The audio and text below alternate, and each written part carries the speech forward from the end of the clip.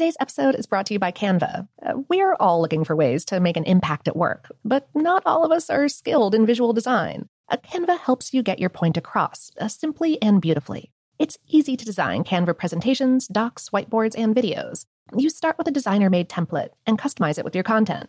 Plus, add graphics, charts, and more from Canva's massive media library. Whatever department you work in, Canva is perfect for any task. Sales decks, hiring docs, marketing brainstorms, employee videos, you name it. Anyone at work can design with Canva. Start designing today at canva.com. Designed for work. From BBC Radio 4, Britain's biggest paranormal podcast is going on a road trip. I thought in that moment, oh my God, we've summoned something from this board. This is Uncanny USA. He says, somebody's in the house, and I screamed. Listen to Uncanny USA wherever you get your BBC podcasts, if you dare.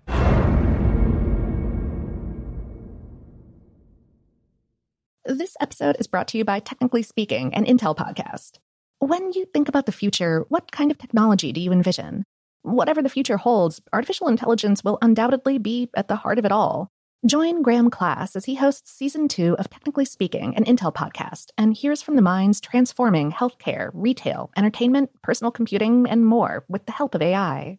Tune in every other Tuesday and explore the latest technology that's changing our world today and creating a more accessible tomorrow.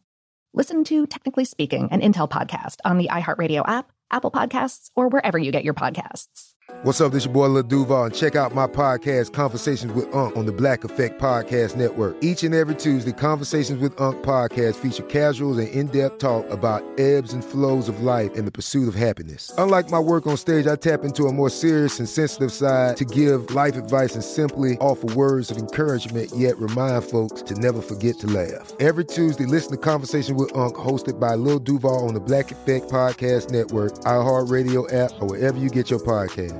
Presented by AT&T. Connecting changes everything. The 2024 presidential campaign features two candidates who are very well known to Americans. And yet, there's complexity at every turn. Criminal trials for one of those candidates. Young voters who are angry. The Campaign Moment podcast from the Washington Post gives you what matters. I'm Aaron Blake, and I'm covering my 10th election cycle. My colleagues and I have insights that you won't find anywhere else.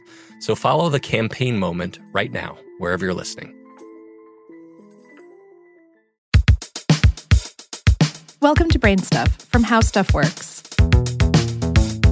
Hey, Brain Stuff, Lauren Vogelbaum here with the story of the Emu War. It begins after World War I.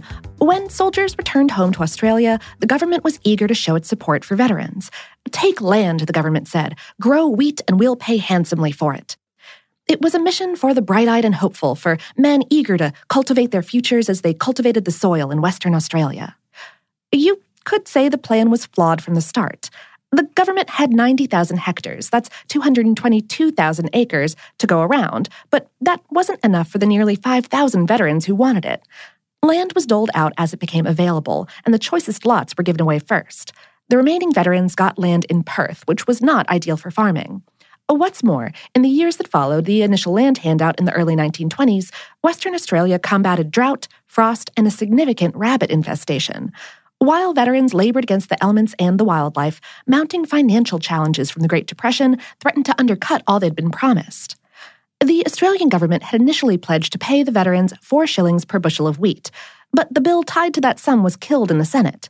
Another bill proposing 3 shillings per bushel actually passed, but the veterans were never paid. At last, in 1931, the Wheat Bounty Act made good on the government's promise to pay for wheat, at the staggeringly low price of 4.5 pence per bushel. Let's put this in perspective.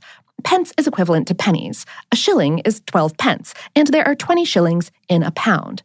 In today's market, 1 British pound is worth about $1.50. So these veterans were being promised smallish sums of money to start and delivered way less. Originally promised 1/5 of a pound per bushel and settling for just 1/20th of a pound per bushel, 10 times less than what was promised. However, by this point, the veterans were desperate to make money off of their wheat crops, and the stage was set for a modestly fruitful harvest. No one could have anticipated what happened next. In In the annals of history, there's perhaps no stranger a foe than the Australian emu, a flightless bird that can stand about 6.5 feet, that's 2 meters tall, and weigh close to 100 pounds, that's 45 kilograms. And at an even stranger battle of man with machine gun versus giant bird, the giant bird won. But in warfare, it's essential to know the enemy, so let's pause and examine the bird that dogged the veterans. We spoke with Eric Slovak, bird keeper at the Smithsonian National Zoological Park. He said, emus are solitary for the most part. They do get together in breeding seasons, but emus would prefer to be by themselves. The exception is when they're foraging. Slovak likens that behavior to humans going out solo to a fast food lunch. He said, you're at McDonald's around lots of people, but you're not socializing. You're just there for the food.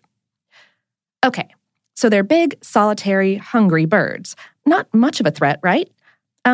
Multiply that emu you're envisioning by 20,000. That's how many descended upon Western Australia in 1932. Until a decade earlier, in 1922, emus had been a protected species. After that time, they were reclassified as vermin. Slovak explained they'll eat anything they can get their mouths on without hunting. They're grazers. They like nuts and berries, baby grasses. Which brings us back to wheat. Yep, they'll eat that. Faced with a seemingly endless buffet of it, the opportunistic birds homed in on the veterans' plots. Beaten down by weather at a volatile financial market, the veterans leaned hard on the government. Help us, they implored. So one Major GPW Meredith wound up leading a military offensive against the emus, but there were a few conditions. The veterans had to foot the bill for the ammunition. Lewis machine guns were used in emu combat, and the veterans had to provide food and lodging for the men assigned to this curious mission. As a side note, a cinematographer from Fox Movietone accompanied the military to film the emu effort. Historians assume the footage would have been used in propaganda films to illustrate how the government was aiding its veterans, but, spoiler alert, the mission didn't go exactly as planned. Armed with the knowledge that a slingshot can take down an ordinary bird, you might hazard a guess that a machine gun could wipe out emus easily, but you would be wrong. Emus are made to run, and when shot at, they're going to panic, and they won't move in any reliable direction. An emu's legs, head, and neck move with elegant fluidity, while their bodies stay parallel to the ground. Slovak explained, the body looks like a wave. The legs go to the left, the head goes to the right, and they run in all different directions like dropped marbles.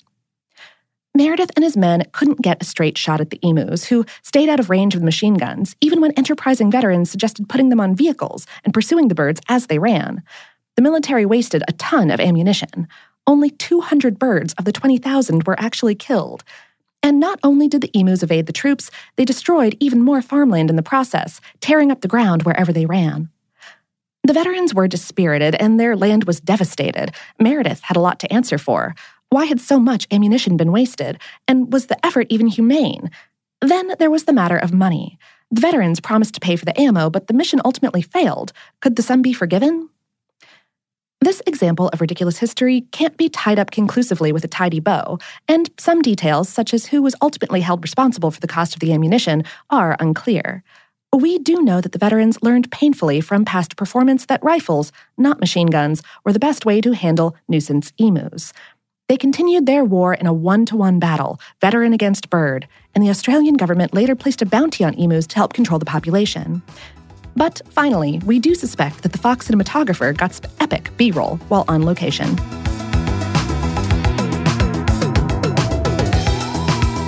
Today's episode was written by Candace Gibson and produced by Tyler Klang. Brainstuff is a production of iHeartRadio's How Stuff Works. For more on this and lots of other ridiculous history, visit our home planet, howstuffworks.com. And for more podcasts from iHeartRadio, visit the iHeartRadio app, Apple Podcasts, or wherever you listen to your favorite shows.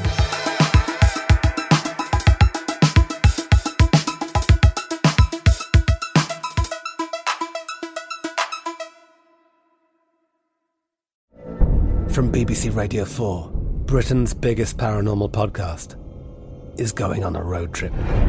I thought in that moment, oh my God, we've summoned something from this board.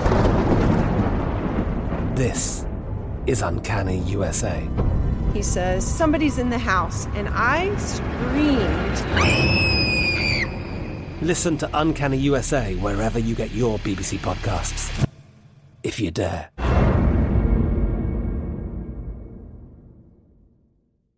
Xfinity has free premium networks for everyone this month, no matter what kind of entertainment you love. Addicted to true crime? Catch killer cases and more spine-tingling shows on A&E Crime Central. Crave adventure? Explore Asian action movies on Hi-YAH. Searching for something extreme? Check out skating, snowboarding, and more on Fuel TV Plus, the global home of action sports. And find crowd-pleasing bops on iHeartRadio's Hit Nation playlist. There's new free shows and movies to love every week. Say free this week in your Xfinity voice remote.